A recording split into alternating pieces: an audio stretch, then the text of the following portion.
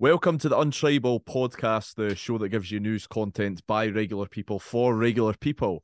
Today I'm joined by Matty Fairney in partnership with the Long Bangers podcast. They present themselves as Not Your Average Hibs podcast, and it's exactly what it says on the tin. I've been excited to speak to these guys for a long time because they do some incredible work in my community. It gives Hibs fans, my local team in Leith, a platform to offload their troubles and worries in the name of mental health protection. They're open about the fact they're not experts in the field, but they do their best to help their fellow tribe. What an exemplar group for caring one's community, and who doesn't like a blather about Scottish football as well. So without further ado, Matty Fairney, ladies and gents, you right? Matty, you all right? Yeah, good. Thanks. Just realised how dark the room is that I'm sitting. I'm sitting right underneath a light, so I don't know if you put this out in a video as well. But I look like, do you know when folk are on the news and they're asking not to be identified, and they sit in a shadow in a disguised voice? So apologies for that. Witness protection. That's it. Yeah. No, I didn't worry, mate. We offload some of the short snippets on Twitter, but you're all good. Matty, do you So want to tell us a little bit about your journey doing the podcast with the boys and how Heed Bangers, the spin-off podcast to try and help people's mental health, is sort of transpired and developed into what it is? yeah, so we started. I think Long Bangers was maybe 3 years ago. Started it just on my own, speaking into a phone. There's a lot of podcasts I think start these days. And then it sort of grew. Other people came on board, and eventually we sort of settled with myself, Colin, and John, who are the sort of current permanent fixtures. As we went into lockdown, I think it would be around about that time. Um, I kind of clocked that Hibs were doing a lot of work with the Community Foundation and the changing rooms. So Sam H, I think, run it in conjunction with the Community Foundation, and a lot of good work about men's mental health. And we reached out to a guy called Neil Renton, who was a big advocate of that program, and said, "Why don't you come on and talk about mental health and issues? We'll try and support it and raise a bit of awareness." We had a little bit of a platform to do it at that point. So Neil came on, had a fantastic episode with another couple of really good guests, and Heatbangers sort of just grew from that. We did a couple of things during lockdown, or just at the back end when football fans were getting back in, where we had a wee initiative that if people wanted to go back to the football, but they were lonely and they didn't have something to go with, we connected them with other people so that they had then like a friend, if you like, to go to the games with. Um, we've provided season tickets for folk through our listeners kind of pitching in. And we've just really relaunched Heatbangers in its own right last week. So it's myself, Neil Renton, and Gordon Greenan, who also does a fantastic podcast called Twisting Your Melon, which is worth looking out for. It ties in mental health and music. He's a really good guy, Gordon. So that's kind of where we're at with the podcast. The Hibs bit probably challenges us for our own mental health, like the state of the team at the moment. So it's good to have an outlet to talk about it. Yeah, no, mate. Honestly, I can't commend you any higher. Seriously, it's some brilliant work that you guys are doing. Thanks. And the podcast we're talking about today is politics and sport. As you know, it's a politics podcast. The politics at Easter Road has kind of changed over the years. You know, my dad used to watch Hibs in the 70s, and he said there was quite a lot more sectarianism back then, singing about Ireland. You know, people that are probably from Edinburgh and don't have any Irish relatives singing about Ireland, just with that identity that we've got. I mean, Hibernian, I believe in Latin or Gaelic means Ireland in some sort, and obviously we've got those roots from the Irish Catholic community down in the Cowgate, and that's where sort of it all grew from there. And obviously that's where you've got Celtic and Dundee United as well, where that came from. And the politics Easter Road, it's changed a lot. I believe the tricolor was banned for a while, but I'm starting to see a lot more tricolors at Easter Road. I was wondering how you see sort of that debate and the identity as Hibs as a club. Well, Hibs, the sort of the factual answer to that is at some point Hibs sort of came back as a non-sectarian and non-denomination club, so it was open to all.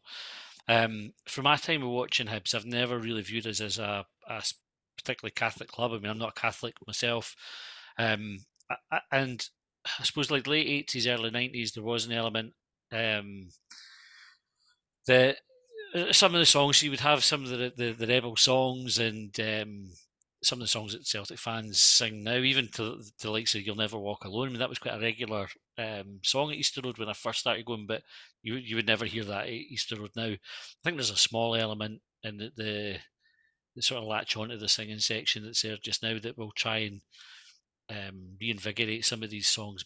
But I think that's more a case of young guys trying to be controversial, as young guys like to be, rather than a deep. At least I hope it is that, rather than a deep-rooted return to sectarianism. But it's never something I've really associated with Hibs is a sectarian problem. No, I'd agree with that. I mean, certainly speaking from my own experience going up to the ground, I don't remember ever hearing sectarian songs. That we never really sang about Ireland. I don't know if that's the Edinburgh clubs have kind of grown up a little bit, but I have noticed a wee bit of a resurgence. And you talked about the young team. To be fair, and I think there was one chant about Ryan Porteous loving the IRA or something. Like, he's from Edinburgh, so I don't think he's got an opinion on that. And I think the Hearts fans, quite a few of them, there's been a resurgence there. I don't know if it's, as you said, just young people trying to be controversial, or do you think it's a growing sense of division in Scottish politics more generally?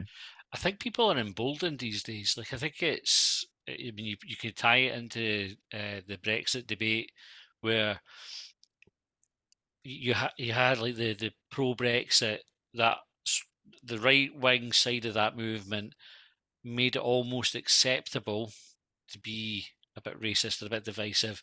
They painted immigrants as the bogeymen, and that people were much more comfortable becoming openly racist, sectarian, whatever demographic they wanted to target. It became almost okay to do it under this kind of guise of freedom of speech, or just because you had people on the TV that were given a platform to do it. So I think for a long time, people would be shocked if somebody accused you of being a racist. You would be horrified about it, and I think there's people now who are kind of openly racist and quite proud of the fact. And I think people being emboldened with stuff like that seeps into the football culture. And you see it with Rangers and Celtic. I mean, Rangers and the issues that they had financially, and they almost became like this persecuted, or they took the victim mentality, and that emboldened a lot of their section to kind of fight back against everybody else. And so they became more vocal, I think, with the sectarianism, and probably have a bigger problem now than they used to. Mm-hmm. Yeah, well, I mean, personally, just because I obviously follow politics quite a lot. And I think there is a very hostile and divisive nature of Scottish politics now. It's unfortunately, it's unavoidable. I think you're right to mention this um, sort of rise in right wing media and being more vocal and open about how they're against immigration and these kind of topics. I think that comes from.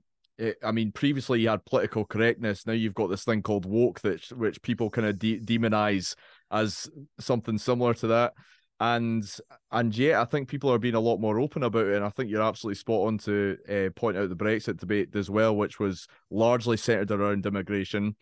And I think obviously the question of Scottish independence has entrenched two groups of people in Scotland now.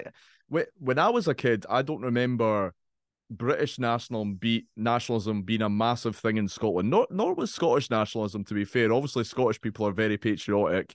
You just have to go to Hampden when Scotland are playing to see that kind of level of emotion, if you like. But I don't remember it being this staunch. I don't remember Yeah, people identifying so strongly with the British flag and the Scottish flag, and it being this touchy a subject. I don't know if you agree with that, but I do. I think it goes back to what I was saying about the platforms. So if I go back to you go back a number of years, so before you had like UKIP, there was I'm not necessarily tying UKIP with the BNP, so the British Nationalist Party, who were very right wing, and the National Front. These were like your sort of extreme nut job sort of groups that they were demonised, but they weren't given a platform. They weren't given any credibility, so you wouldn't see anybody from the BNP or the National Front on Newsnight, for example. But all of a sudden, because it became almost normalised, you had people like Farage and do you want to forget the guy's name? The former members that would then all of a sudden appear on yeah. Newsnight or Question Time, and they were given this platform, and they weren't, because they were almost ridiculous before. Do you know, they were that right wing that people just didn't really kind of pay them any attention other than to look down on them. But all of a Mhm. sudden, then they had this platform to talk. It has legitimised that point of view, and then it grew and like you say, emboldened. people on the back of it, and you have that rise in nationalism on the Yeah. the flip side of that. Yeah. I think another factor is social media as well, right? Because I don't know about you, but football is becoming more and more intense because of social media. Like it means so much now because you're getting an absolute paster on Twitter, on Facebook, anywhere you go. You go home from a game, if you're getting beaten at a derby, everyone's addicted to their phones. That's all you see in your phones, and it's just chaos in your head. You can't Yeah. escape it. And I think that's playing into it because in Scottish football, we've definitely went backwards. I remember being at a Hibs Celtic game last year. I don't know if you're there as well, Matty. But Celtic were singing about Ireland, and you actually had Hibs fans from the East Stand booing them, and that almost got the Celtic fans more hyped up, and they were singing more and more about the IRA. And I was like, this is bizarre. This I can't ever remember this. Maybe when I was a kid there was a little bit more, but I can't remember it being that bad.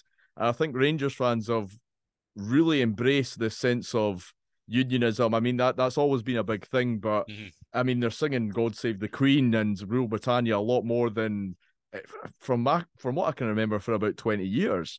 And I think it's because of that social media and the echo chambers that people are surrounding themselves in. I think people are just getting worse. 100% agree. And it's crazy to think that people's politics align to their football team, which is the other thing. Like there Yeah. are, and not everybody, right? You can't tie everybody the same brush, but there's a huge demographic there that basically pick their politics because of the football club. That they speak their unionist because they're Rangers fans, or they support Independent because they're Celtic fans, or whoever else.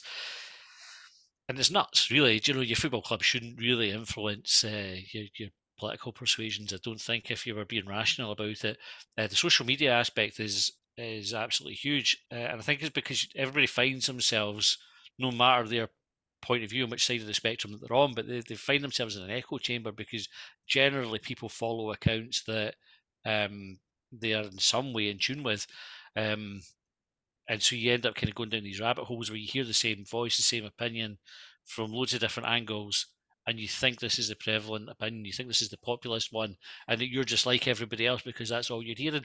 And I suppose that ties into why people are emboldened as well. But that's the danger of social media, is you don't get the other side. Yeah, and I think another divisive question was obviously the royal family. I think obviously that was massive news last year with Queen Elizabeth passing away. I think everyone it took a shock to everyone really, and I think it really highlighted where people's views are. I mean, Celtic and Rangers. I mean, when Celtic were clapping their hands for the minute silence, I thought, oh god, this is not going to go down well. But what I was most surprised about is the numbers that showed up for the foot, like in Edinburgh. There was thousands upon thousands. I was like, God, no, that does actually run in the veins of this country. The sense of alliance towards the monarchy, which I hadn't seen before. Yeah, I found that surprising as well. I mean, I'm not a royalist by any stretch of the imagination. I find the idea absurd, really. Like if you were starting a civilization today and somebody suggested a monarch, you'd kind of tell them to stop being stupid, wouldn't you? I kind of always felt that in Scotland there was more of a detachment to the royal family than I think it is very prevalent in England. I think that there's a strong royalist element in England. I always thought it was less in Scotland. And maybe it's just a lot of that small number came out for the funeral and that kind of thing. But I was surprised at the scale of it. Yeah, I didn't really expect that, if I'm honest. Yeah, I mean, I think it was such a big global event as well that people wanted to be part of history. Yeah. Do you know what I mean? That was such a big thing. Maybe it didn't tie necessarily to people's politics. I don't know. But another big thing in politics, obviously a big talking point last year was the World Cup, because you have this idea of sports washing where nation states use sports events to deflect what's going on in their country in order to enhance their reputation, and that's happened across decades. You've seen the Munich Olympics back in I can't remember which decade that was in. It's the 80s, I think, so the Munich, Yeah, and late 70s, early 80s. and I think there was the one before as well where they actually killed the members of the Israeli group. I think that's when Nazism was huge back then.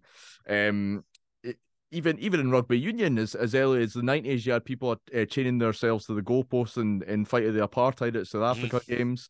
And last year, you have this topic of the Qatari World Cup. What was your stance on that, Matty? I thought it was a disgrace that went there. Did it stop me watching the World Cup? No. So maybe a hypocrite. Um, but I think the whole sports washing thing, people make a noise about it. They still watch the games. I mean, you look at Newcastle, for example. Newcastle getting bought over by an abhorrent state. Really, if you look at their human rights record, it's indefensible. You ask Newcastle fans who are winning games now, left and centre, if they're bothered, and you'll find very few of them that are genuinely upset about it. They can go, well, football team's winning, things are good. The LV with the golf, like if the money's right and it's appealing enough, people will look past a lot of things that are very, very distasteful to see what they want to see. Well, very It's a much shame, that. really. No, absolutely. But it's because of this emotional grip that sport has on people, and that's why it's so effective. So I wonder, Saudi Arabia come knocking on Easter Road's door. I mean, aside from the fact that Ian Gordon and co are making an arse of the club just now, would that bother you? It would bother me. Would it prevent me going? I don't know. It's a hard one. It is. I've asked myself a question. That question, especially when it was happening with Newcastle. And you think, what would you do if you were in that situation? Because I like to think I'm quite principled, and tend to try to be on the right side of things. It's a huge part of my life. It's like that bit where you would say, yeah, I mean, do you just change like such a significant part of your life on a point of principle, or could I see past it? And I genuinely don't know the answer. I like to think I would probably not go and protest and find something else to do on a Saturday afternoon, but I can't guarantee that's how it would happen. No, well, exactly, and you're spot on there. It's such a big part of people's lives. People have been going for, my dad, for example, has been going for 50 years, and it's such a big part of people's lives. So it's hard that it's out with your grasp. Like how are you meant to make a difference there? Really, it's happening in golf, as you said. It's happening down in the Premier League. And Hibs are challenging for league titles. I don't know if I couldn't say no to that. It's tempting, isn't it? That's the problem. Yeah, no, absolutely. And a lot of the promotion that I've seen at Easter Roads in the last season is, LGBTQ plus community and encouraging these people to go to the game.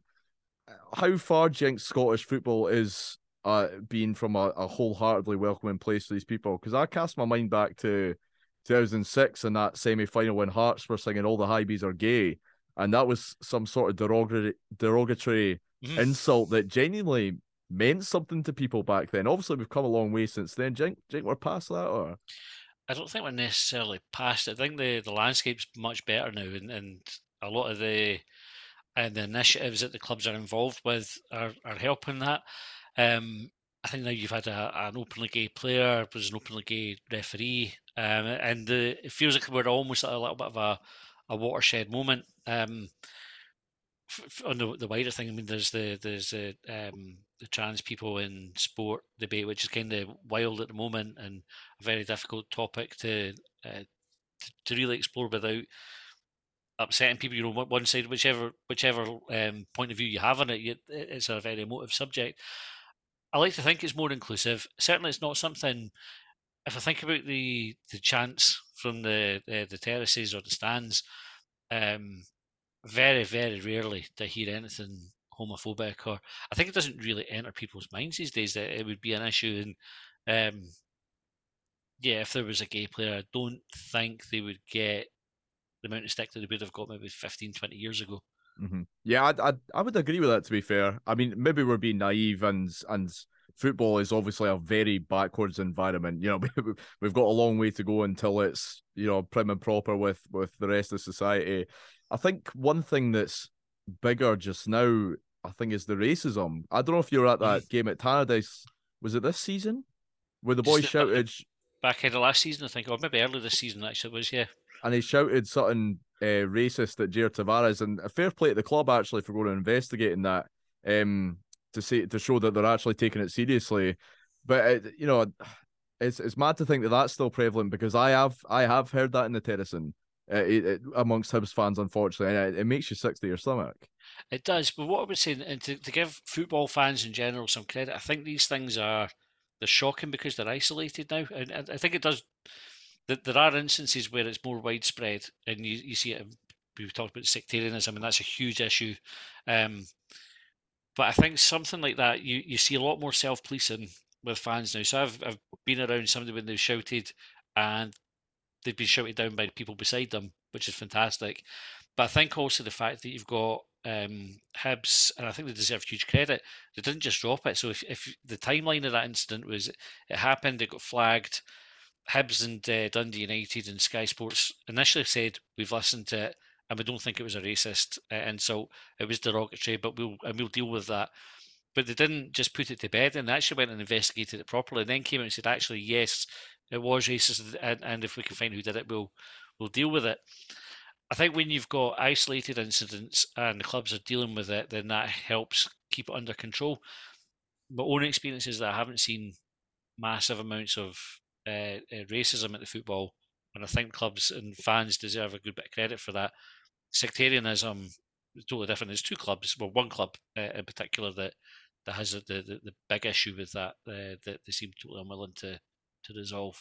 Massively, and I think you're spot on. Self-policing, I think, has been massive, and Yeah, it's I mean, I myself have called out a racist when we were playing Hearts at Hampden last season. I called a racist. Someone made a racist comment. I called them out straight away, and he even said, "I'm sorry, mate. I just got really excited," and I think it's they get something out of shouting controversial to let out their anger. Not condoning that in any sense, but sometimes that's where it comes from. But I think the self-policing is brilliant. I think Hibs have got a lot of credit for investigating that case in particular. And I think what's amazing as well is Joe, who's getting a lot of credit just now is Marvin Bartley, obviously a hero of both you and I. But he's actually getting well respected around Scottish football because he's calling people out. I don't know if you've seen the stuff about Tam Cowan on Twitter. Yeah, absolutely. And I think more power to Marvin for it. And it needs that voice, not just Marvin Bartley. It needs a widespread voice for whenever it happens, people to call it out. We talked about this on one of our Long Bangers episodes that come up, and I think Rangers had been at Easter Road, and for 90 minutes you were getting just songs about Fenians and X and Y and Z and all the rest of it. Totally unacceptable. And what happens when you talk about it? You raise it on Twitter, and they go, "But what about the Celtic fans? They sing this. These songs are your fans sing that." And you think, yeah, fair enough that other people are doing it, but deal with your don't use that as an excuse not to deal with your problem. And I think you're at the point where you need commentators, presenters, fans, podcasts, whatever it is, to say Rangers fans did that. In that game, that was Rangers fans. We're not talking about Celtic fans this time. We're not talking about Hearts fans or Hibs fans. Rangers fans did it.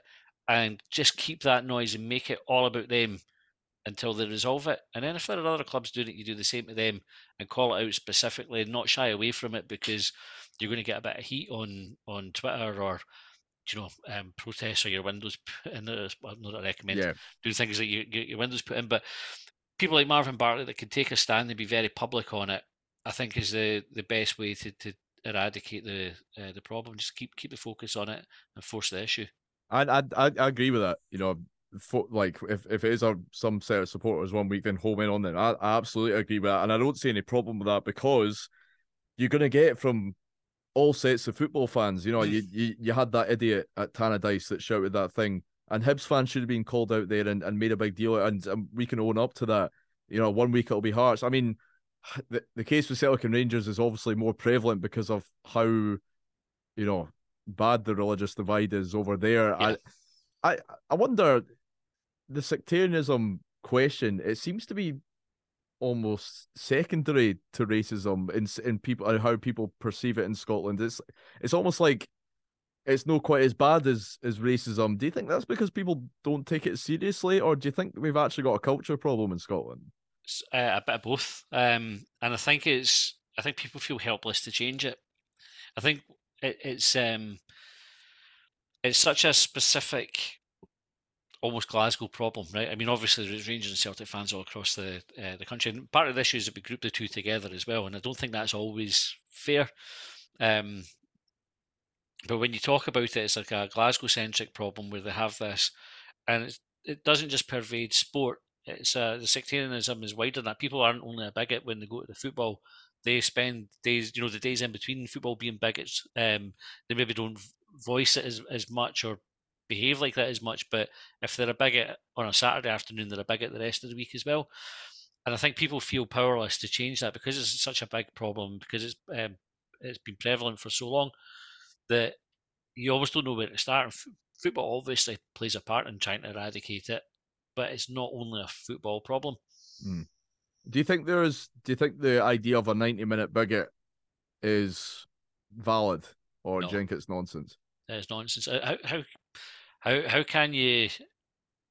Yeah, I don't get the logic. How can you, for 90 minutes, decide that you don't like Catholics or you don't like Protestants, and then for the rest of the week you decide that they're all right and they should be treated the same as everybody else?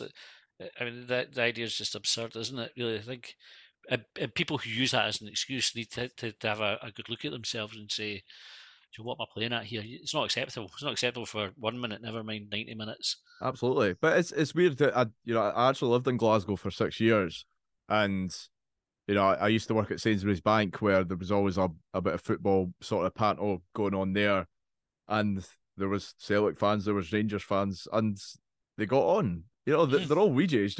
We're all from Yeah. Scotland. Yeah, we all watch Scotland games and support our team there and get on absolutely fine. And people have mates across that divide. So I always find that with Hibs Hearts derbies, for example, obviously the passion and emotion is as big as it is anywhere in the world, in my opinion. It Yeah. means a massive amount to the people of Edinburgh. Just going from experience from people that I know, that and the people I muck about with, is massive. And on game day, you look at the Hearts and you're going, oh, like you're the hatred's going, and that's on Correct. both sides, and Yep. it's and the emotion, it overtakes you, it really does, and that can the result can linger for a week, and it still lasts. But I've always felt that I've got loads of mates that are Jambos, and we go up and have a pint the next weekend, and there's not even a whiff of problems or issues, whatever. I find it strange that you didn't have that through in Glasgow. There is a severe hatred there. Didn't he muck about with Protestants? Didn't he muck about with Catholic? It's mental, eh? Yeah, I mean, it's crazy. The fact this day and age, we're such a progressive. I mean, Scotland is a very progressive society in general, apart from this sort of backwater attitude that we have towards religion, which is crazy. I don't think I'll ever get my head around it. How people think it's acceptable or that it's normal. It's just mind blowing, really. No, absolutely. And I think another problem you have as well is because the manager's job in both Celtic and Rangers is so big. I think we underestimate how big a club Celtic and Rangers are. In terms of the fans that they do have all over the world, the amount of people that go every week, it's mental in terms of the support that they've got, and it's no secret how much it means to the people of Glasgow as well. That's absolutely no secret at all. And I think the pressure and all the emotion that goes behind that job, I think managers would find it hard to call it out as well. I remember Brendan Rodgers, I think, called it out once when he was a Celtic manager. I can't remember what the song was, but he called it out and he said that shouldn't be right. And I don't know if Rodgers, because he was such a big name in Scottish football, he felt almost he could do that, and he was a bit detached from the emotion. But I look at Ange Postecoglou, and he's loved by the Celtic fans because he wouldn't say a bad word about them, and he's always behind them, and that's fine. That's a good thing. But you have that conundrum where the people in football aren't calling it out either, because they're almost brainwashed by how emotive it is. I think it's a great point that you make there, Anis. And it's something that, like again, we've talked about it on Long Bangers before. Is if if you don't if you're inherently anti-sectarianism or anti-racism, how could you work for an employer where the culture is to be sectarianism or racist or whatever the issue is, without an element of discomfort or feeling that you can try to change it from the inside? That's probably the only excuse that I could think that you would go into an environment like that and be comfortable enough to say, right, I find this abhorrent, but I'm going to try and do something about it from the inside, and I can use my influence for good. But you don't see that, like you say, you don't have Steven Gerrard, for example, coming out and calling out the sectarianism and saying, you sang songs for 90 minutes there, guys, and that's not supporting the team. It's totally unacceptable. That's not who we are as a football club. It just gets swept under the carpet. And whether that's because they don't want to upset the hardcore and lose the money that comes with it. But there was I think it was a St Mirren fan had tweeted Graham Spears through the week. He'd had a discussion on it. And it was a promo video for Rangers who they were releasing a kit, I think it was, and the tune that was in the background was the Famine song, and the language that they used were, "We were here before anybody else." This is an official What? club bit of market. It's the Famine song in the back. This is how deep rooted and brazen they are about it. It's like with the orange strips and everything, but though that's a nod to our Dutch players and that. Come on now, that a strip with a sash in it. The other season. If the club and the marketing is geared towards it, you don't stand a hope in hell of anybody going and challenging it. But I think the culture, it brainwashes the people that work there as well, though. Because I remember Gerrard when he first walked into that Rangers dressing room and he seen the photo of the Queen up above it, and he was smirking. He was like, "What is that?" It's mental. And I'm not mocking the culture of Rangers Football Club. Listen, they do a lot of good work as well. But Gerrard from an outsider came in, he was like, "What the hell is that?" Within 2 weeks, he was coming down Easter Road blasting Simply the Best in his speaker. He's absolutely engulfed by it. It's just crazy.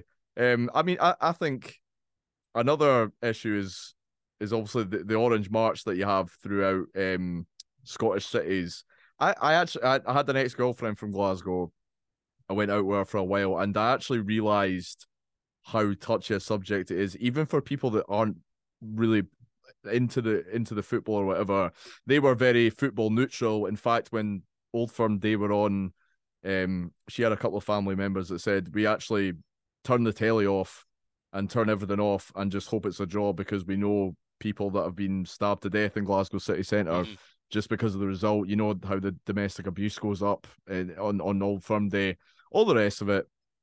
And I remember we were having the debate. It was me, my dad, and her. We were in the kitchen, and me and my dad, we're not tied to either religion really. We're not Catholics. We support Hibs. We're agnostic really, if anything. And because we're not as entrenched in it in Edinburgh, we kind of said, we should just ban the orange walks. They incite hate. They do all this harm. You looked at what happened in Govan a few years ago when they were attacking each other. There was fireworks going off and it was chaos.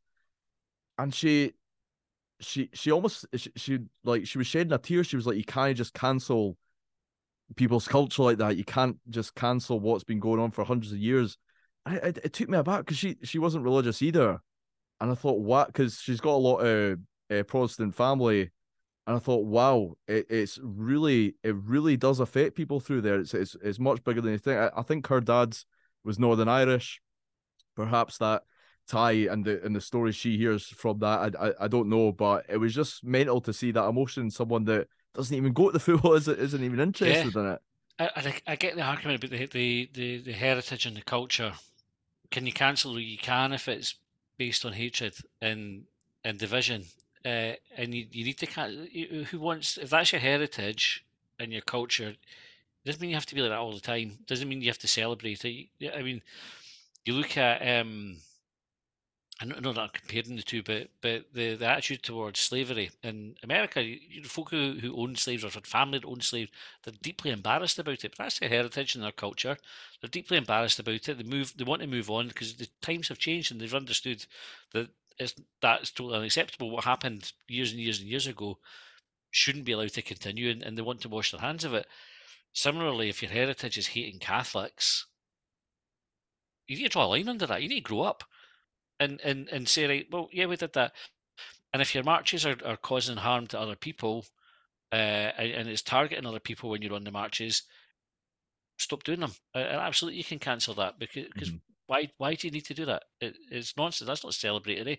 It's offensive and incendiary, and unnecessary. Absolutely, and it's funny you mentioned that because the guy that actually used to sit next to it at Sainsbury's Bank, he was he was a self-proclaimed reformed man. He was telling me about the time he spent 400 quid on a flute. He was in the Orange Order, and he was like, "No, Innes, I used to spread hatred and bile."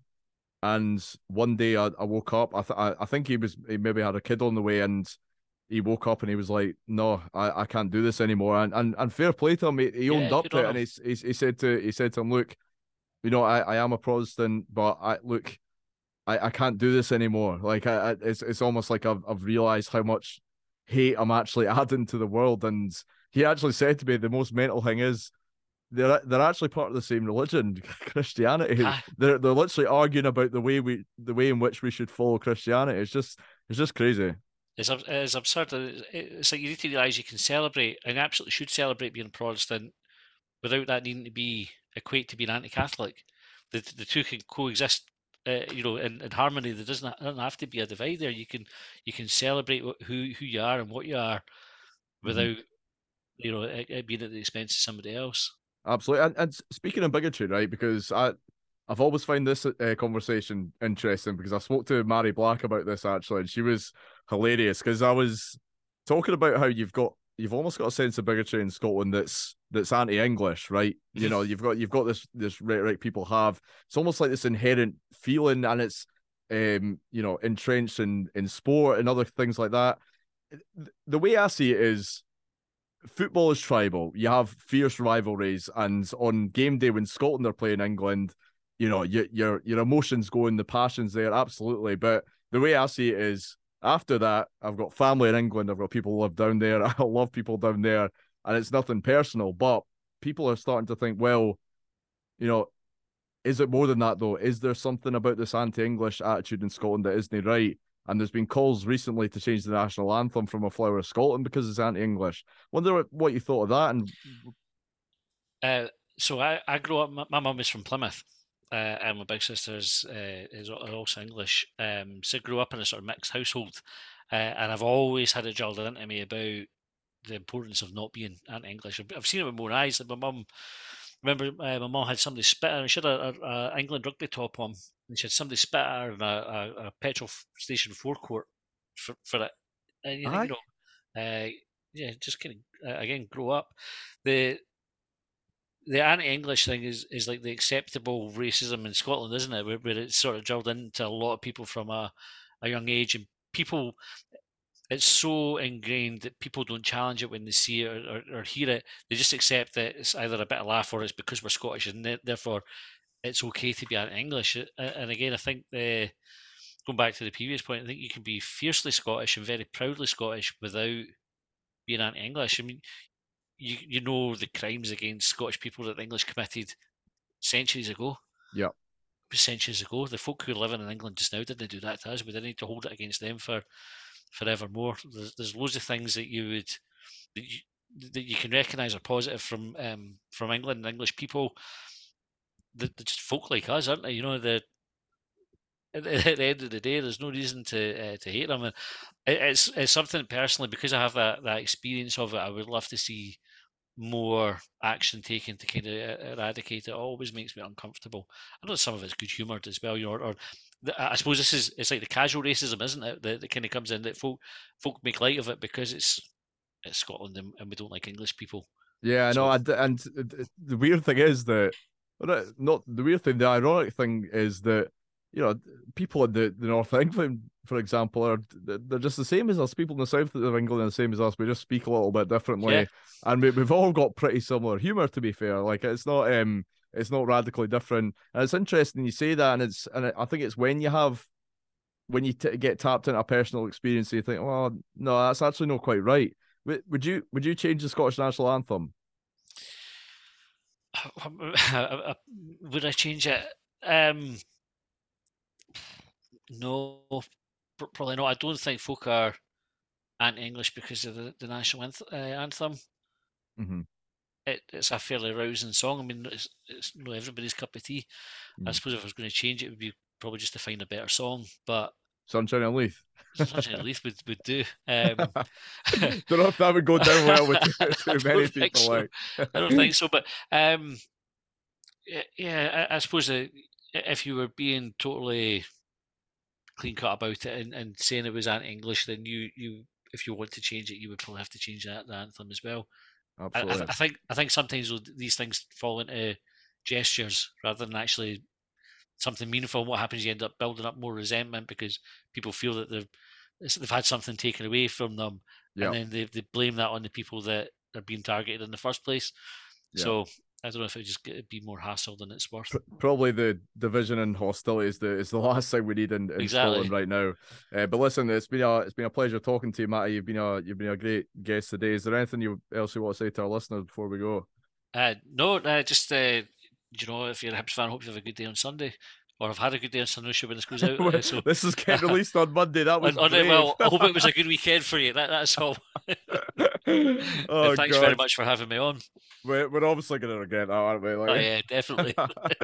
No, it's been brilliant chatting to you. Some interesting chat, and hope you've had a good weekend as well. Cheers. Catch you later, man.